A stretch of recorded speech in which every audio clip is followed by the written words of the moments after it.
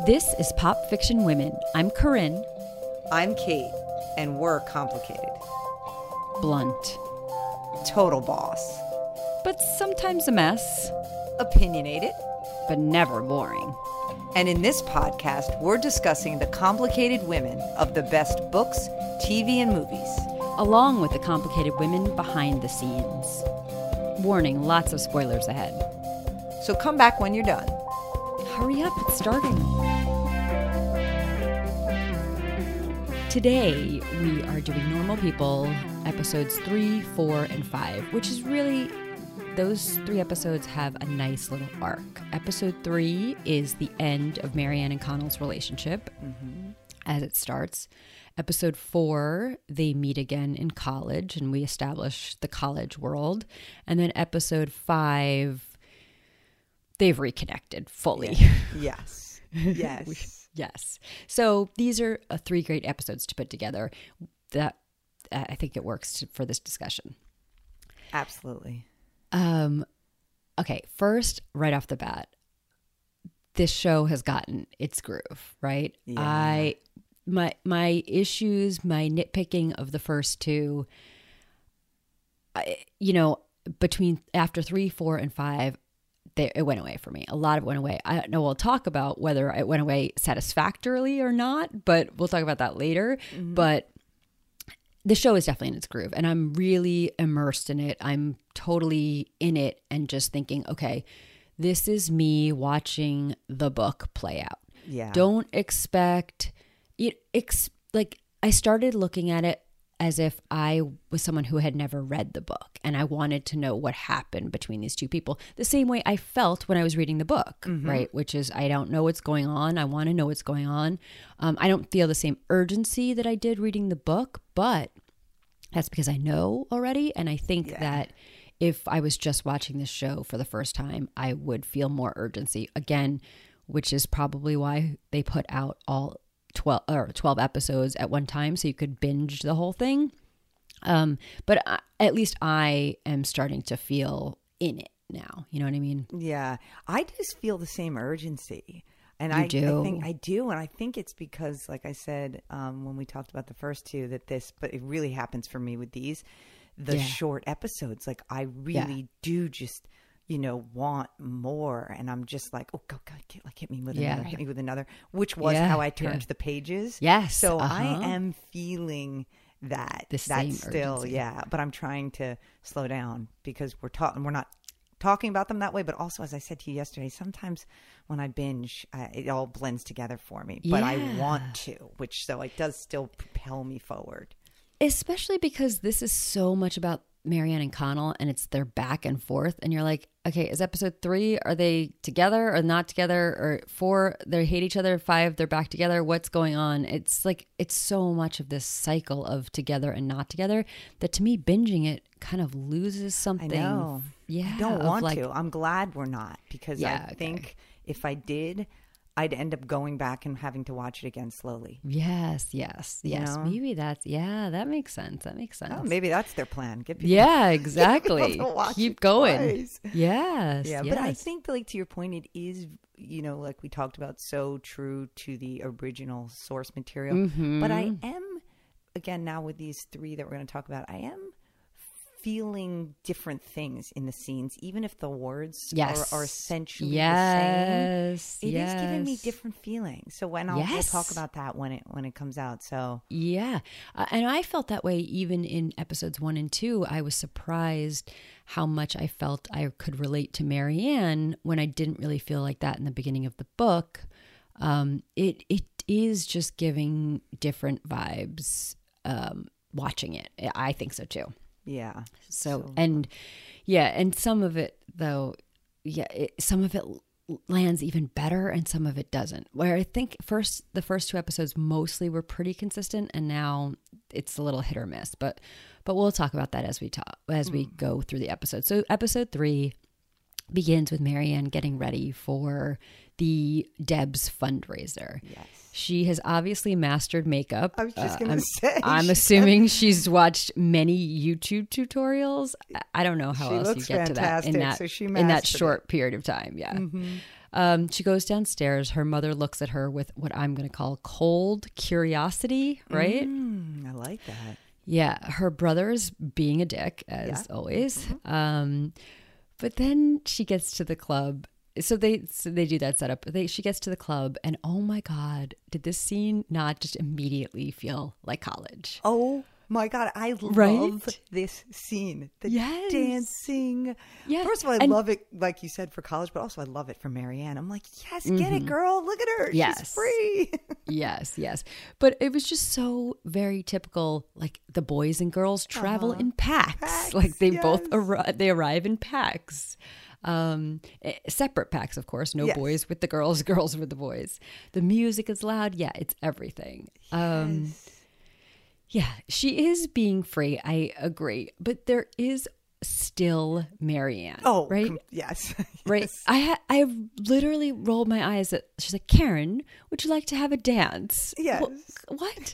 We all know what happens is someone screams, oh my God, I love this song, and grab your friend by the hand and drag them out to the dance floor. And then you guys totally lose yourself dancing. But this is the not for Marianne. The Marianne who doesn't understand social norms.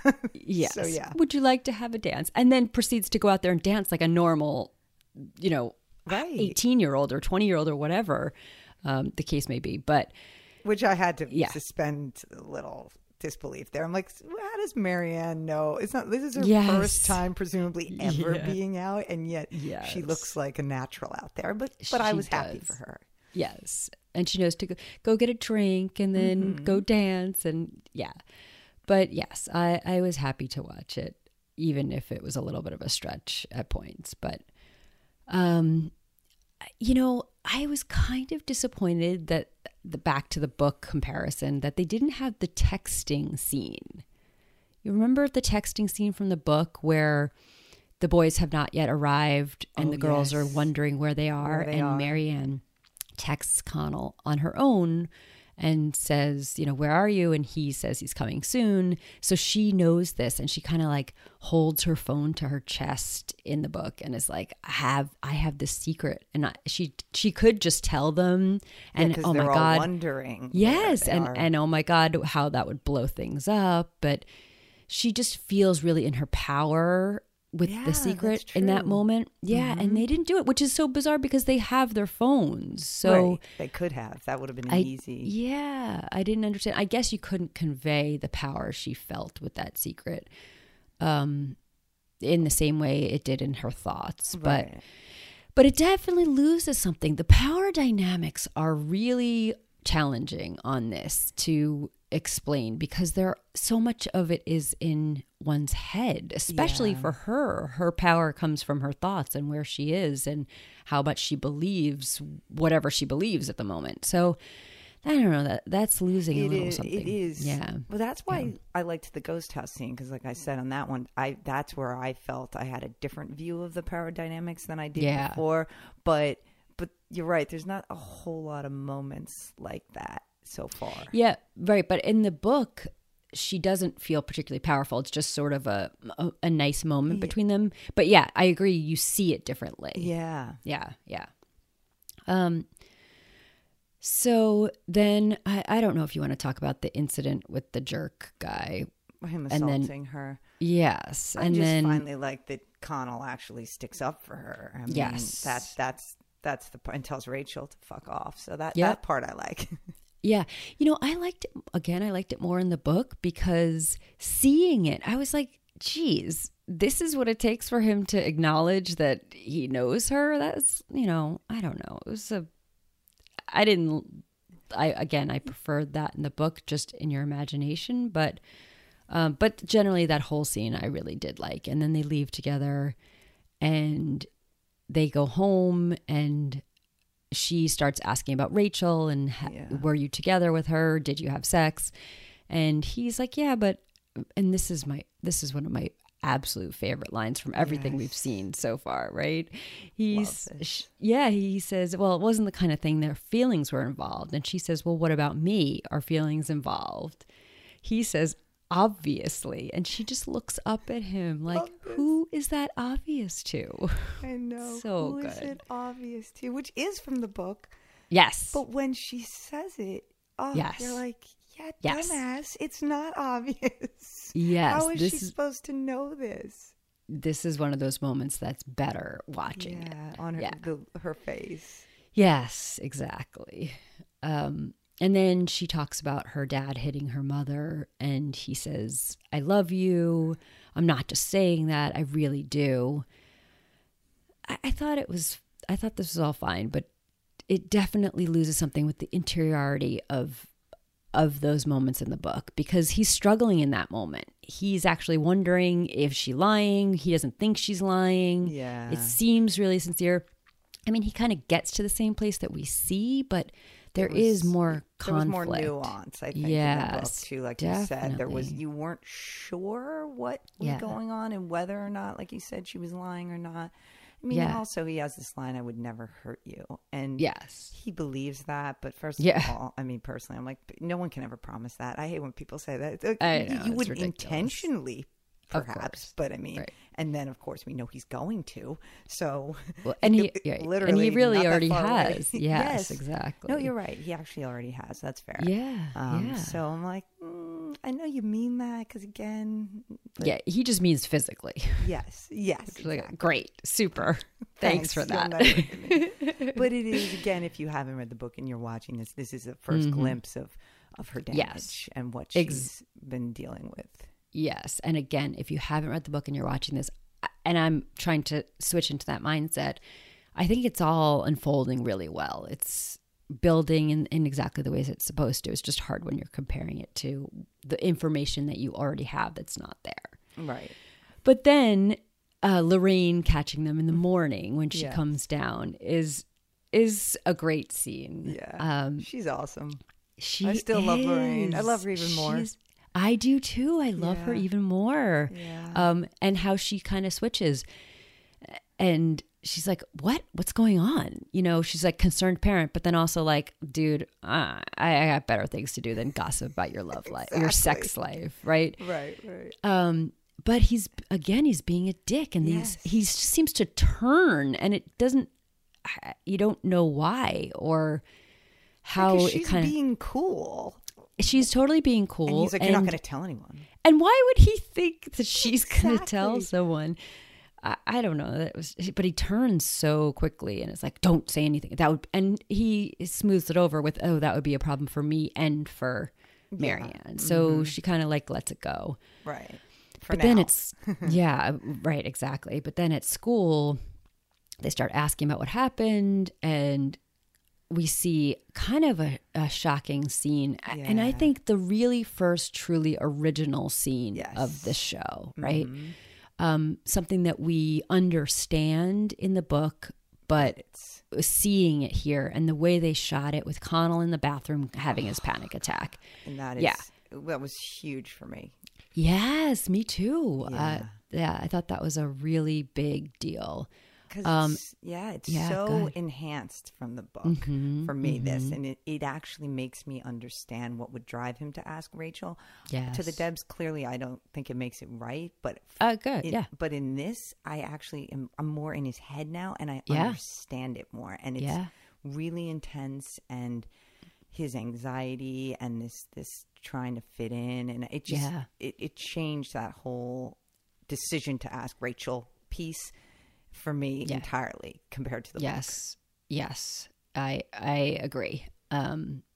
It seems like a less of a deal in the book, so like less of a big deal until later. But this, the way they framed it and set it up, it was really intense. And again, like you said, it doesn't make it right, but you kind of understand it. So I don't think I understood it in the book, other than I guess I thought, well, of course you wouldn't ask Marianne. Right. I mean, but this really, again, the Connell character is really coming alive for me on the screen more, and I'm understanding a lot more. We've talked about that in the last one, but I think that's going to be continued for me.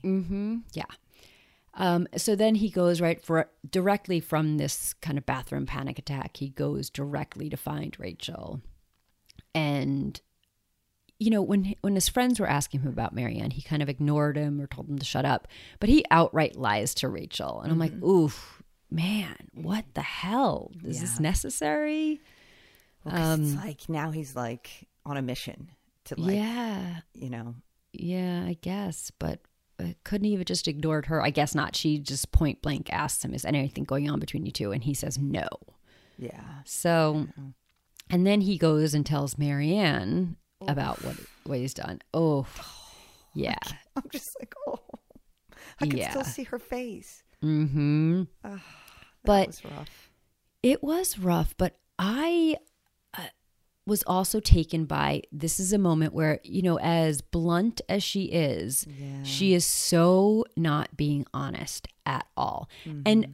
And unlike Connell, where sometimes he doesn't know what he's thinking or feeling, you know what Marianne is feeling at that moment and thinking, and she doesn't say it at all. She says, in fact, I don't care, which is a complete lie. Mm-hmm. And even he knows it because he tries to say, well, what's this really about? But she's not having it. She will not be honest. She will not be open. And she tells him to leave. So, I mean, he was a jerk, but I wasn't, you know, and I understand what she's doing, but it's disappointing because she usually will just say the thing. Yeah. Well, I mean, sometimes she does, and sometimes she doesn't. This is throughout the whole book. Exactly. Mm-hmm. And assuming throughout the whole show.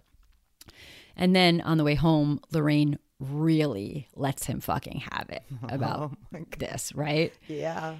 At grilling him. Do you even talk to her in school? Yeah. Do you say hello when you see her in the hall? So, and he's how many times did she say, so you can fuck her or you're fucking her? And he's like, Mom, language. Yes. Yeah, that was great. That was really great. And then she smashes him with, what are you afraid of? Mm-hmm. What people will think of you? Well, I think you're a disgrace and you should be ashamed of yourself. Oof. Yeah. Damn. Yeah. I will say, side note, as a mother, the hardest part of that scene is knowing that what she says, even as close as they are, it doesn't matter. What matters is what his friends think. And that's just, it's a reality, I know. Yeah. But oof, that was hard because they're close and they have a good relationship. And even her being very direct and saying, this is not right. And he doesn't care. He's not going to do anything differently. Yeah. No, I know. And I just love, you know, too many times you see, I think, portrayals of parents like, I don't know, taking their kids' side. They tend to at least give them the benefit of the doubt or at least be like, you know, that wasn't right, but I understand. But she is just not having it with him, which, I think is amazing. Yeah. Yeah. And he even says, why can't you take my side? Yeah. And she's like, no, I don't want to I don't want to be on your side. Yeah. Right. I don't know that many parents do that. Yeah. You know, that's hard because you, even if you know, it's like, it's your kids. So you come into it with blinders on and she sees very clearly and very quickly what Connell's doing. Yeah.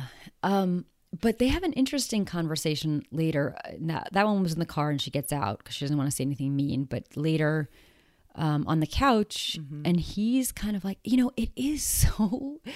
They're really getting the nuance of the book here where it's like, is this a big deal or is it not a big deal? It's really hard to kind of gauge. Does she need to drop out of school? And no. Connell says, this is an overreaction. She won't respond to him at all. Mm-hmm. She's dropped out of school so that he cannot have any contact with her. Right.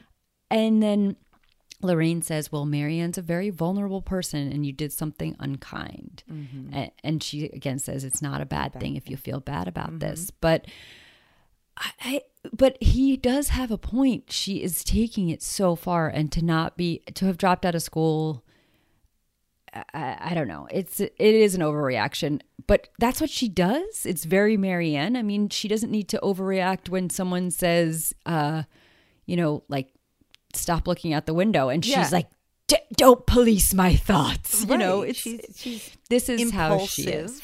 Yeah. And I think that scene with him and his mom in the kitchen was nicely juxtaposed against this scene earlier where his mother comforts Marianne.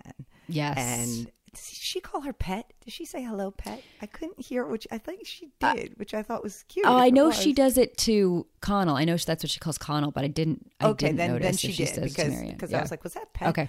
Yeah, that's what she says to him. You know, and she basically says, you know, I hear you're not returning my son's calls, and she's like, or texts or whatever, and she's like, I suppose I'm not, and he's like, good, he doesn't deserve you. Yeah, And then when she says, well, he didn't do anything that bad compared to most, he was actually pretty nice to me. And and that's when Lorraine, like, her heart breaks for her, because she's like, no, that's not the standard. I mean, she doesn't say this, but you know, that's what she's thinking, like, such low self-esteem. And she just gives her that hug. And yet a few minutes later with her own son, she's not, you know, I mean, she's motherly, but she's being like much tougher. But also just randomly, like, I know she won't respond to his texts or calls, but I'm like, you know where she lives. Why can't you just fucking drive over there? Only one thinking, like, how. Well, that seems like a violation. I wouldn't. I don't know. Like, will you please just talk to me? I'm not suggesting you go, like, beat down the door. Right. No. But know? But if she won't even respond to a text by saying, even if I think if you texted back and said, I hate you, then maybe you could show up. But just her absolute refusal to acknowledge his existence, I wouldn't go to the door. But well, he doesn't. So no, he lets it go. Yeah, and then so much anguish. And then he goes to the Debs, which he's not happy about. And his mother kind of tells him to buck up and, you know, just go and have fun. But he doesn't. It's awkward, the whole thing. And he kind of realizes that everyone knew about Marianne and didn't care anyway. And he gets a little bit of his own taste. Like, did he overreact? Yeah. Was he, you know? Oh, it's just such that high was school the light bulb stuff for him, right? Yeah. Though, like, shit, I've been keeping this damn secret for nothing. Nobody even gives a shit. Right. And it's not even a secret. And it's not even a secret. And that you're right. He learns that at the end of a night where he's clearly not happy and is only there pretending like he always does and is tortured. I mean, yes, he is really tortured because really he had friends. He had fun with his friends all the time, but it's just because she is not responding to him at all that he is just in this low place. And that it's message, rough. the voicemail message. Oh my God. Leaves. See, that to me, again, another example of much enhanced on the screen and watching him. Another great scene for Connell. Yes. Like the bathroom scene. Oh my God. When he falls to the ground at the end, bawling. Yeah. But the line, this was in the book too, I think, when he's saying, you know, I miss you. I can't really talk to anyone like you. Yes. And this is the issue, the whole series and the whole book. I mean, they can't communicate, but at the same time, particularly for Connell, she's the only person he can communicate with. Yeah. Honestly. I mean, it breaks my heart. Yeah. I just felt more for him in this. And again, he's done something shitty. I'm not you know, forgetting that, but I have more empathy than I did in there, because I'm like, dude, you know what? No, they shouldn't have fucking asked Rachel to the Debs. When I read the book, I think I was not feeling that. That's so interesting. I definitely did feel it for him in the book, but I can see how it is enhanced still. Just seeing him, you just see him tortured. Tortured, yes. Okay, so episode 4. I thought episode 4 started a little slow for me. Yeah. This is a trinity, so we're just trying to see what it's like there for Connell. Exactly. So there's a lot of that. It's another setup kind of portion. Yes, exactly. Yeah. So he arrives at Trinity, right? He's struggling.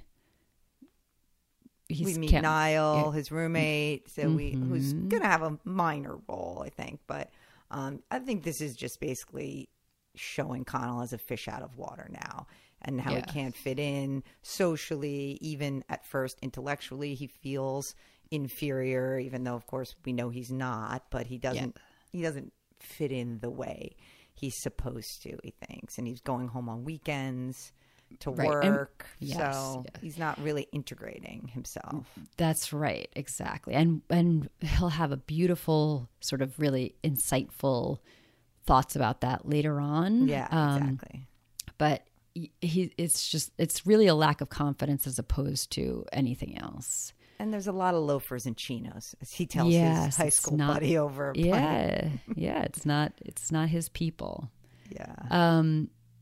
Okay, so we also in this setup we meet Gareth, we meet Mm-hmm. Teresa, we meet Jamie, who is already creepy and controlling right off the bat. Oh God. Yeah. I just wrote Jamie ugh at one point. Ugh.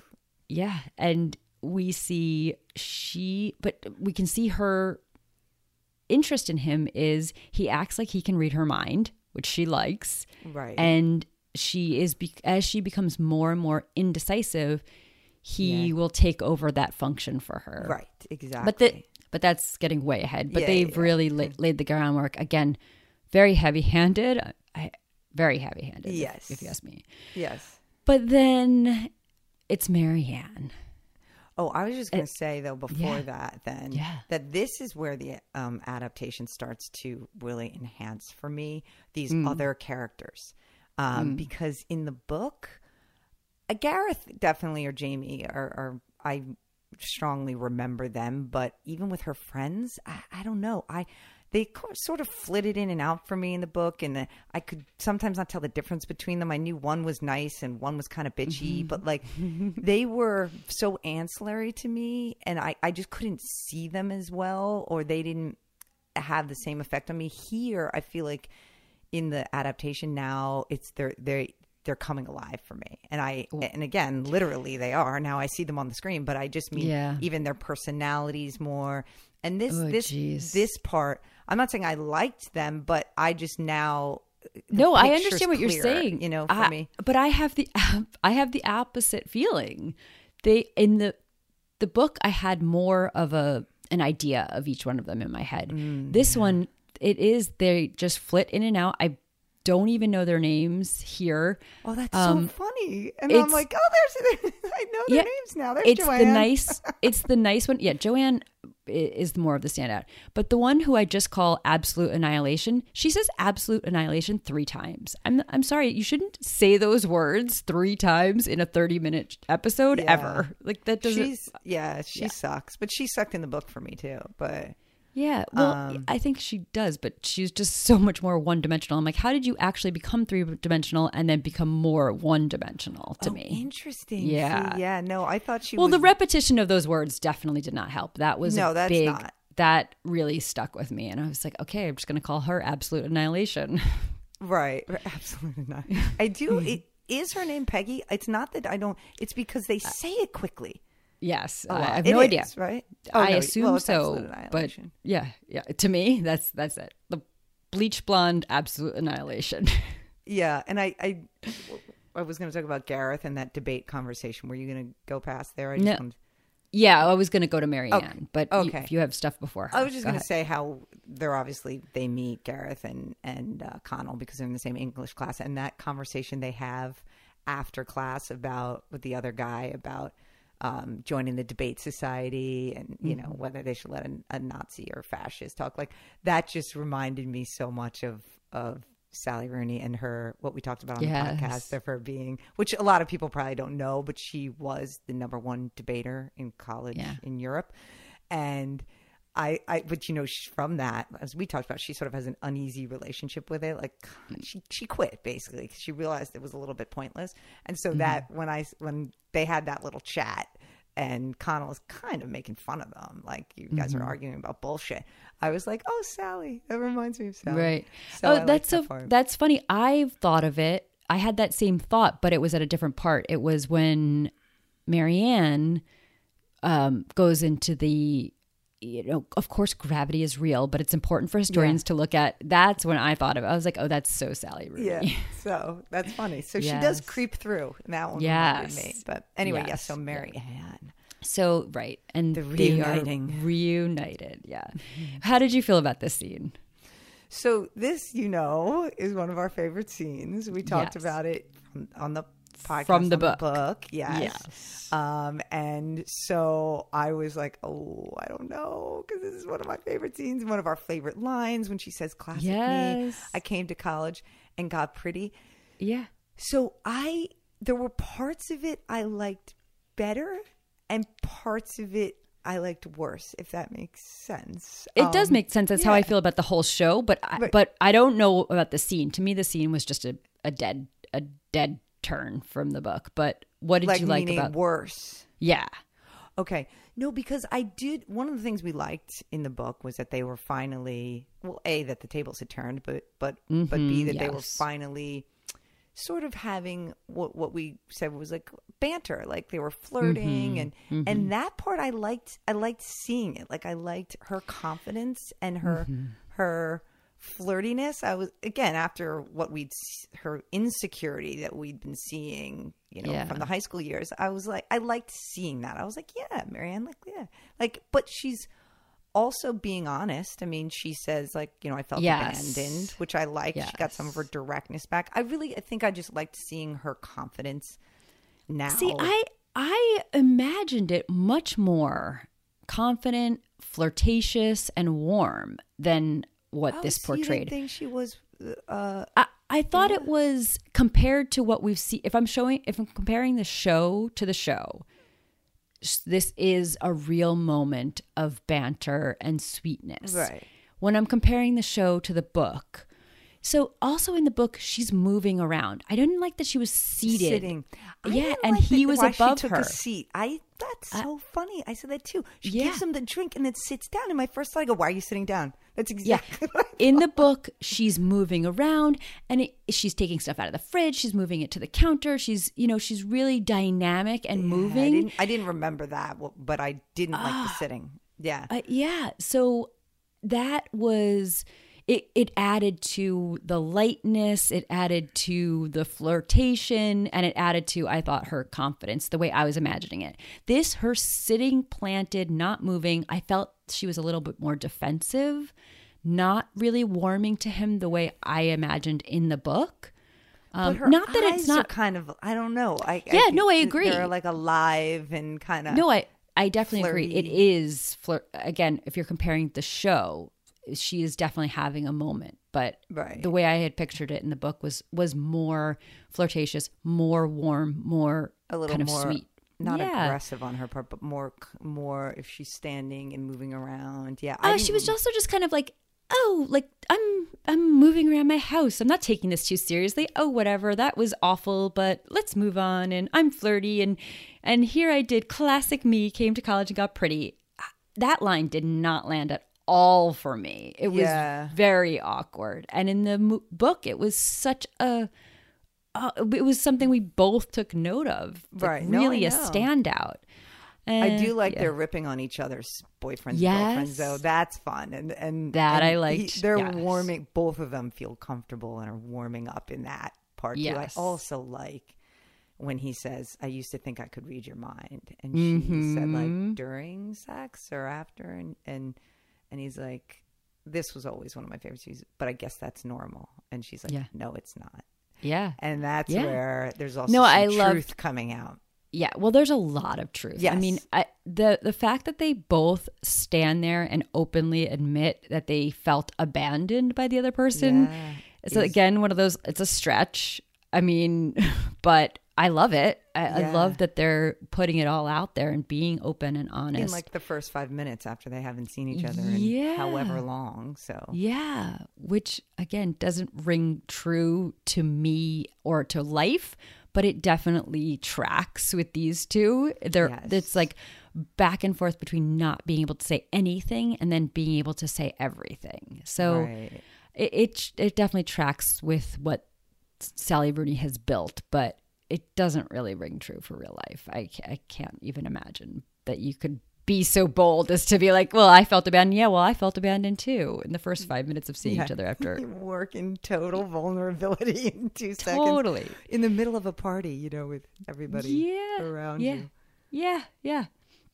But yes, I did love that moment where she was like, she's clearly conveying to him that what they have is something special. When he says, oh, maybe that's normal. And she's like, this is something truly special that we have. He's being very charming. He is. Yeah. I know. Yeah. Much more charming than I remember. Yeah. And then he says, he's having trouble meeting people. It's different here. And she turns it, well, that's why I'm having such an easy go of it. Right. Yeah. No, it's a great, again, if you're just watching this show, it's a great culmination. And it's probably a little surprising the way it was in the book. You're like, those people stopped talking to each other completely, cut each other out of their lives. Yes. And now here they are right back in it. So easily. Yeah. Yes. Which is something we found remarkable in the book, but just believable in the moment. Like, let's move on. Yeah, exactly. Like, yeah, I loved it. I did. Yeah. I do. I love the scene. Okay. I understand like what we're saying about the effect here, but generally I do still love the scene. Yes. So here's a scene I loved the scene when I'm comparing it to the show. If I compare it to the book, it falls flat. But a scene I do love and stood out for me in the show was when Marianne and Joanna, is it Joanna or Joanne? Yeah. Are, I think, sitting around drinking wine. And she says, it would be great to be a genius or to paint like that. Right. It would give your life some purpose. And then Marianne says, well, you can never have a normal life. Well, who wants a normal life? And she says, I do. Yeah. And her friend's like, no, you do not. And she's like, I don't know. Maybe. I don't know what She's like, I don't know what I want. So she admits that, which is kind of a big deal. And again, it's this constant tension between she's popular, she's kind of got everything all together, but then she's feeling this deep insecurity. Yeah. And it's that constant tension that both of them have. I was joking. I thought to myself, okay, so I guess the lesson from this is you can either be popular or you can have a plan for your life. It seems to be one or the other, right? That's true. That is true. Because in high school, she was very unpopular, but she was so sure of herself. She knew she was going to Trinity. She had no doubt in her mind. She knew what she was going to study. She was so sure. She was sure of herself in that way. Right? Yes. Yeah. Academically or what she was going to study. I wouldn't call her confident or sure of herself in other ways. But for that, there was no... Yeah, but I mean, as in comparison to here, where she's like, I don't know what I want to do with my life. It's the same thing. Whereas before, she did know what she was going to do with her life. And now she's like, I don't know. I don't know what I'm doing. Yeah, no, I know. And then the girl tries to make her feel better. Most people don't have any idea what they want to do. And she's like, Yeah. But I thought after this episode that on the podcast with the book, remember, I don't know how it came up. Remember I said I would not want to hang out with Marianne. Yes. Like she's such a know-it-all, and like at a cocktail party, she'd be like spouting off about politics or telling you why you're wrong about something. I'm like, she doesn't seem like all that much fun. I have a completely different impression of her socially, at least watching the series. Like she doesn't do any of those things really. Like she's not... how far did you go ahead? I guarantee she does, because I don't think she does. This is the first episode of college. Well, we do one. We're about to do one more, right? I did watch that, so we'll talk about that. So she's even through that one, at least again socially, how she is. There's a lot more scenes of that, and then I did watch one more, but I'm sure. Listen, it could be coming. That's for sure. But right now, I would like to amend that I would hang out with her at a cocktail party, at least as Marianne is. In these episodes. Through episode 4 or 5. Yeah, exactly. No, I agree. She is coming off less so far. But less off-putting and, I don't think smug and Yeah. And or she does it in that scene in the class where she tells the guy about the gravity. Debate. Like I think that's I thought it was great. I loved that. Yeah. But then I actually loved it, and then I was surprised she belittled herself. I know. Right? With her friend, she was like insecurities or downplaying her achievements. Yeah, listen, I don't think in a classroom you can debate things however you want. My issue with her before was like I felt like she did that in like light social scenes, and you were like, easy there. Just Yeah. we don't need to make everything some sort of debate. No, in the classroom, that was appropriate, and I did think she annihilated him. Well, I don't know. I did too. She talked it down. Yeah, she did. I was surprised because she is insecure in love and relationships because she doesn't have a great foundation to understand them. But I've never understood Marianne to be insecure intellectually or in her rhetoric at all. So that really surprised me, especially when I really enjoyed watching her do that. And then for her to cut herself down like that, I wasn't sure where that was coming from. And that's not from the book, right? No, I don't think so. But yeah, I know I can't remember every detail, but that seemed out of place to me too. I did remember moments in the book where I felt she was being falsely humble. Like, oh no, that was nothing. But this went beyond that. Yeah, yes, exactly. Yeah. This looked like something much different. Yeah. Okay, so episode 5. So 4 ends where 5 begins. Yeah, she texts Connell. Yes, at midnight. And yes, and it's been a while. It's been a while. He says, yes, exactly. Of course, he thinks somebody died. He's just like, "Are you okay? Oh, geez. Are you okay?" You know, like, he's just like, "Why are you calling me?" Yeah.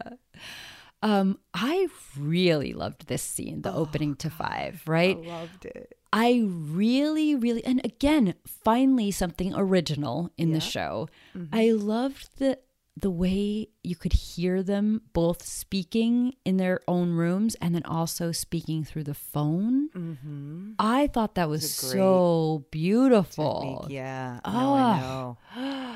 And how it would go in and out even in the same sentence. You'd hear him speaking through the phone and then you'd go back to his room and hear him speaking clearly. I thought that was wonderful. I really loved that. Yeah, I love that. That was a very cool technique. And she's like, I don't know, on screen, I'm just all from her face. I'm like, I see her hesitation and her awkwardness, but she's being vulnerable. And then the relief on his face when he finally realizes what she's asking. I mean, he breaks into that smile, and I'm like, he's so happy, and she is too. I mean, she's just like, oh, totally, kind of like picking at her finger, like nervously. That one really resonated. I like that. Right. She's saying, it was so nice to see you at the party. I've missed you, and like, can we try to be friends? And again, it's a similar acknowledgement, like, as many people as I have to talk to here or socialize with here, there's no one like you in my life. And I thought that was really important because the way they set it up in episode 4, I was like, why would she even go back to him? You know, if I'm watching this just as is and I don't know everything that's coming and I haven't read the whole book, I was like, why would she invite him back into her life beyond this? You know, okay, they run into each other at a party, then it's over, you know, forget it. But this moment really demonstrates that for me. She's just like, she's not saying it, but she's saying it in the subtext of like, I have no one else like you, no matter how many people I have. Exactly. Yeah. It was, I love that. Yeah. And then we see Connell getting a lot of attention at school. He's an academic superstar. Yes. But then there's that scene where they're talking about school. It's just Marianne and him just sitting on couches. I don't know where they are or what they're doing, but I'm okay with that. And he admits that he's feeling insecure, unsure. He says he walks around trying on 100 different versions of himself, and it's not working. Oh, I have that in bold in my things. Yes. I'm like, Connell, you know, when you do talk, Connell, you actually can be self-aware. See, like we talked about before earlier, how he wasn't. Yeah, but like he said, it's really in hindsight. Because like you said from episode 3, we see him splitting his life. We see him struggling at Trinity, going home and working on the weekends. So here in episode 5, he's starting to process what we saw in episode 3. He's saying, you know, his life at home and his life at school, he can't connect them. Yeah. It just doesn't fit. Yeah. You know? Yeah. And he's finally getting that. I really, again, with Paul Mescal and embodying Connell, I felt something different here, like of a real understanding of him. And I don't remember whether that exact line was in the book, but that one really hit me. Yeah, that was a big one. This is where I'm starting to get, again, when I said at the start of this episode, this podcast episode, that this is sort of starting to get into the vibe of the book, like really into the flow of the book. In the book, I related so much to both of them, which I found so odd to relate to two characters so much, but always flip-flopping. And it's always like an isolated piece. This was something I really related to about Connell, the way he was struggling. My first year at college was so hard, and I was going home a lot. And it was like the same thing. I just couldn't integrate them. Yeah. But nor could I choose between them. So I really could relate to this stuff. And just the idea of trying on 100 different versions of yourself, that I could really relate to. And that was how I felt in the book. And it was so surprising to have both of those things. Usually I pick one and I'm like, okay, this is the person I relate to. And the other person is, I don't know, maybe a boyfriend I've had or a relationship I've had or something that I can relate to in the dynamic. But this, I was like flip-flopping between each person. And now in this, I'm really there again. Yeah, it brought you back. Yes. And then we talked about this scene in the book too. And now they have a real conversation too, where they're speaking plainly and directly and honestly. And that part you talk about with Connell, but then they talk about the Debs, which they've never talked about. Yes. And we loved that before. And I don't know how it felt for you now, but my heart was broken all over again. Heartbreaking. Totally heartbreaking. This was powerful. Would you be embarrassed? Watching him. Yeah. Would you be embarrassed if they found out? Because he asked her if her friends know about them. And would you be embarrassed if they found out? And typical Marianne, she's not sugarcoating. She's like, yes. Yeah. And I'm like, no. But she says, in some ways, and why? He asked her, because it was humiliating. Mm-hmm. And he's like, the way I treated you? And she's like, yeah. And the fact that I put up with it. Mm-hmm. Oh, and then she's like, did you ever think about asking me to the Debs? And then he's like, no. I'm like, again. Yeah. Direct. Yes, direct. The truth is I didn't. Yeah. I didn't. I wish I had, he says. But, yes. But I didn't. And God, when he says, I wish that I did. And then he asked her, would you have said yes? Oh, God, and the look on her face. Yeah. And she's like, for fuck's sake, yes. Like, yeah. That's when she starts to tear up. And then he just starts apologizing. And tells her everyone knew anyway, like the point we just made before. Right. That he's just really fully realizing how worthless it was, them hiding it, because everybody knew and nobody cared. Yeah.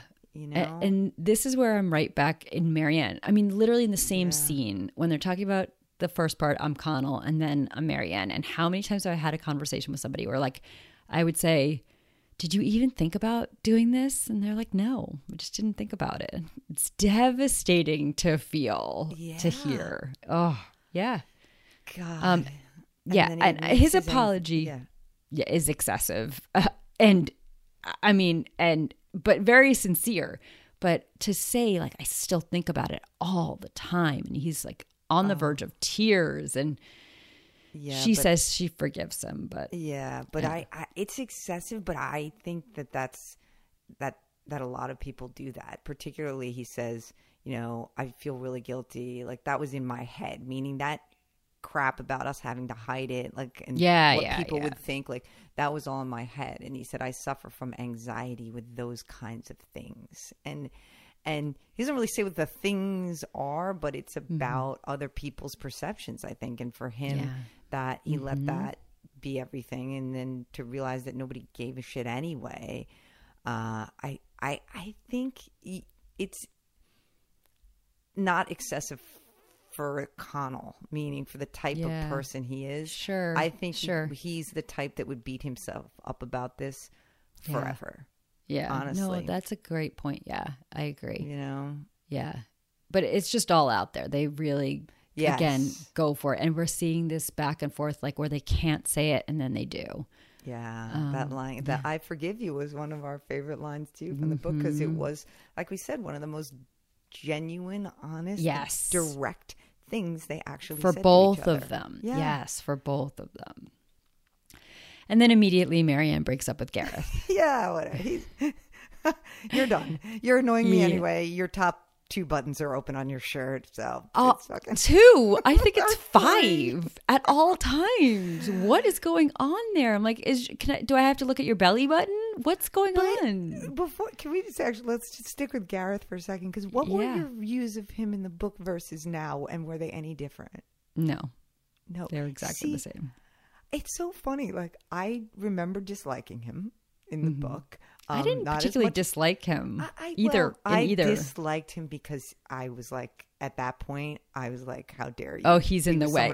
He's in the way. God. He's a complete fucking roadblock. And he's not that great. So don't try and pretend that you're not still in love with Connell, is what I was thinking at the time. And he's not vile like Jamie, which we'll get to eventually. Right.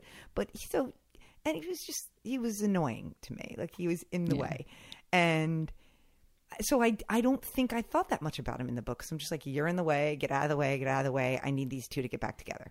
Okay. So I just didn't give him much thought. So he came to life on here more, and both his douchiness, but also like he's really into her, which I don't think I realized in the book, and not in the creepy, controlling way like Jamie. Like, he actually genuinely seems into Marianne. When he says our friends care about us being happy. And he's saying essentially he's happy with her. He's happy, and the way he looks at her, and it's he is into her, and I guess I just didn't. He had more dimension to me. That is what I'm saying. That I just didn't really think much about him then, because he was just in my way. Okay, so this is where one of those shorthand things does a disservice then to you, because if I'm Marianne, which in matters of love I often am. What I was thinking while I was watching it or while I was reading it and watching it, the same thing, is he is into her, and that's not going to work for him.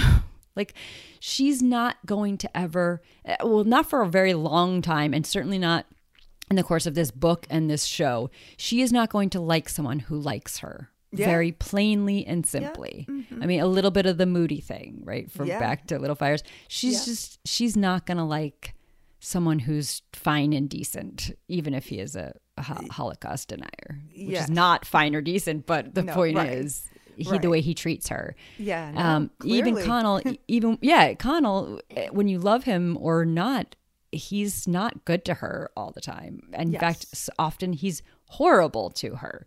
But so the Gareth, who's just nice and into her, is not going to work for her. I totally get it. And I see that more though now. Like, when he's like, when she's trying to read and he's like talking to her in the window, and she just looks up and she's like, I just need to read this for class. So just like, fucking stop talking to me. Like, and then I'm like, oh, or like, even the scene where she breaks up with him, he's like, oh, and she's like, walk away.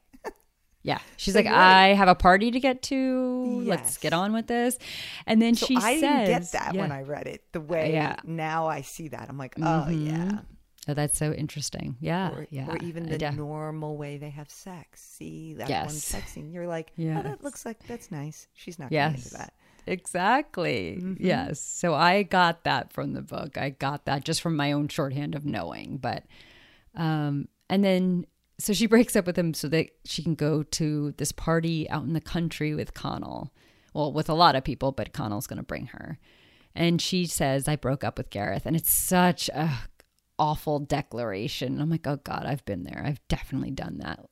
But he kind of doesn't pick up on it, or he is focused more on her. And he's like, oh, are you okay? And she's like, it's fine. What does she say? It didn't hurt that much. I'm a cold, unfeeling person. Thank you. Yeah. Cold and I'm heart. Like, oh yeah, exactly. I was like, oh, I understand that one. Mm-hmm. It's so funny how, and I do understand it, and I hope other people do too, if they don't have that same thing. Because Marianne, unlike Claire, who has her facade like ironclad, Marianne is a mixture of, I've said this about me. I only have an on and an off switch. So I either feel everything too much. I'm so sensitive. I'm so vulnerable. I'm so like mushy core. Or I'm like, whatever, I got to break up and go to a party. Maybe hook up with Connell. Woohoo! Yeah. Well, you've got your flask with gin on gin. Yes, Yeah, whatever. I'm having a drink. Totally. I my feel God. fine. I look good. Got a new dress on. If anyone thinks that is not real, it is real. Yeah. No, I know. That awful dichotomy. Yeah. Yeah. And then the party in the country. Oh, I loved this scene. This is. And did you love this scene in the book? It was so much better in the show. So much better. Because in the book, I was more, again, with this idea that I'm in Marianne's head. I know Marianne. I am Marianne in these ways. I was in her head, and I was actually thinking to myself, like, oh, this is so embarrassing, and I've definitely done that. And like the guilt, the shame she's going to feel the next day, blah, blah, blah. Yeah. But in the party, getting to see it, and he's just like, it's cute. I would have totally blown that in my head, like, oh, like, why did I do that? And he's just like, you're silly and cute. And oh my God, his smiles and his laughing, like his little laughs, the way he like swallows his words, I was dying. Because it's that, and also like she's like, fuck me, and he's also like, God damn it, I want to do that, but I'm not. Like, oh, absolutely. Like the whole thing, like, yes, like trying to be the gentleman, but also like literally restraining himself. Yeah. Yes. Oh, and by the way, here he is again. He does such a dickish thing. And then here he is being truly upstanding. Now, I don't even need to go into the realm of totally inappropriate, like rape scenario. He's like, he'll barely kiss her, won't let her feed into this, wants to make a fool of herself. That's truly a good guy. A super good guy, like a superhuman good guy kind of thing. Literally. Particularly since we know that their fucking connection and chemistry is so hot that he can do that is even more unbelievable. I feel like Lorraine would be very proud in that moment. Yes. Right? Right? He was raised right. Yeah. Yes. And she's coming on hard, and she's drunk and high and whatever else. Yes. And he's just like, I'll be back in the morning. Oh. And he's laughing at her, but it's not in a like, he's just like, it's like, you're cute and I want you, but I'm not going to do this. Which is, I mean, could anything be more perfect? Could there be a more perfect reaction to that moment? Is exactly what every person doing that, what they shouldn't be doing, wants the other person to do back. Yes. Oh, but then we get to that. I know, but that was my favorite. I just want to linger there for like a minute because then it gets intense. But this was just this is my sweet spot. This playful, sweet. She's actually being self-destructive, but it doesn't work. He, diffuses the bomb. And I mean, it's so adorable to watch. So brilliant. So enhanced from the book. Where I, again, was just really in her head, even when I was in the scene. So and it makes you want to root for them then. It draws you back in like, yes, you too. Yes. I loved it. Totally. Which then they give us. They give us that payoff. Finally, right? Man. Sorry.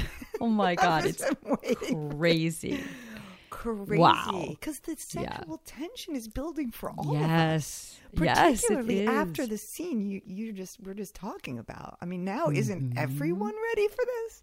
Yes. You're right there with them. Yes. Right? Yes. But they continue to build it. So it's this playful, sweet moment, but then they drive home and... Oh, and she says it wouldn't be a good idea for us to have sex because basically it would ruin the friendship. Yeah. Okay, but then 5 minutes. Yeah, exactly. It lasted exactly as long as your shower did. Exactly. And when you come out in your robe. Yes. But she wasn't, it wasn't obviously that she was trying to seduce him again. Right. Not at first. Exactly. So you're like, oh, she took a shower. She comes out in her robe. And then she just starts walking towards him. And I'm like, Yes. And he's like, okay, I told you the only reason I wasn't doing it was because you were drunk, and now you're not drunk, and let's go. And now you're standing here. Well, I mean, she literally stands in front of him and of course he's seated, so he's eye level at exactly where the tie is to untie the robe. And I mean, it was a nonverbal cue to him. Yeah. And he took it. He took it. And then there is a pretty intense sex scene. One of many, I think, in the show, but I'm not sure. Yeah, but it's the first one they really get right. This is what I pictured in the book. This slow, intense. And again, this is what I was talking about in that first one. And I guess maybe they were trying to show, obviously they understand. And the director and whatever else going on. And that first one maybe was intended to show they haven't gotten their vibe. But in the book, they had their vibe. Yeah, but they had their vibe the whole time, though, in the book. And there they showed that they didn't quite. And now here they do, because they talk a lot, and then they have the whole act, and it's so in the moment, present, intense, and then they have talking afterwards, so then when you sandwich it between that, the way the book did, it does feel like the sex act is really part of their communicating. And you get that in this one. You really do. Oh yeah, you get that. All right. Yeah. Including, by the way, I was like, first we're seeing her topless, and then I was like, oh my God, is that a little bit of side junk over there? Like, what's going on between his legs? And then I'm like, why was I thinking we couldn't see his penis? Of course we're gonna fucking see his penis. This is Hulu. Are there any regulations? I don't know what's going on here. Full frontal, splayed out, and which post-coital. Yeah, and then I love this line, and it's like a little hard that I had to hear my favorite line while also staring at his penis. I'm just like, I don't know. But anyway, when she says it's not like this with other people. And I loved this line in the book, and I love it here even more because it's been built up for all the reasons we just said. And he says, I know. Now he says, we'll be fine. That I don't remember from the book. And I'm not that, I don't know why that stuck out to me more. Like I remember it's not like this with other people, and him saying, I know. And I love that. And I might have been somewhat distracted by the penis, but it not enough for it to not still hit me, because I think that people, I don't know, they have that. Everyone knows what that means, right? When you feel that way. And I don't know. I love that. Yeah. And it's just it's like a closure or not really a closure, but a return to the idea that we've been seeing since college, where she could totally have moved on, but she can't, because what they have is something truly special. It transcended the shit that happened in high school. It even transcends the shit that's going on for both of them in college. Right. It just is so special and so kind of intimate. And I want to say private, but private has been confused by secret at points in the show. And but it is just so between the two of them. It's very relational, and it cannot be replaced. And exactly. And that relational point, that's what I was just going to say. We've talked about that so much with the book. I mean, that's what she wants to convey here, that it's just about how two people are with each other in relation to each other. And that's what this story's about. And this is a scene where that just hits you hard. Yes. Yeah. Yeah. We'll be hit many more times, I think. But yes. But I think between episodes 3, 4, 5, they've really strongly set up the dynamic between the two of them. And this is the rhythm, the flow that you feel in that book. The constant tension between parts of their personalities, the tension between, are they bad to each other? Are they good to each other? The push and the pull. Yeah, it works so well. Yeah. Okay, couple of housekeeping bits. Music and time. Okay. Yes. At the party, a Frank Ocean song is playing. Yeah. So clearly it's present day. They're not going with the book, which was 2011.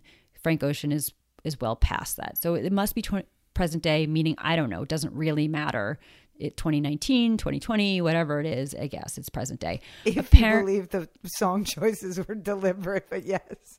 No, well, I know. I have to assume they are, but we're going to talk about it. I don't know. Yeah. Well, I mean, it does make sense with the smartphones, with, whatever. It does seem like it's present day. Apparently not a single person in either Sligo or Dublin has social media. All these there's parties. That one reference, right? What? When she says in our scene, Classic Me, I got pretty. She says, "What happened with you and Rachel?" And we broke up. He's like, "How'd you know about that?" Facebook. And he's Facebook. So not that's a. I know, but if it's 2019 or 20, she's not on Facebook. That's ridiculous. No, so I know.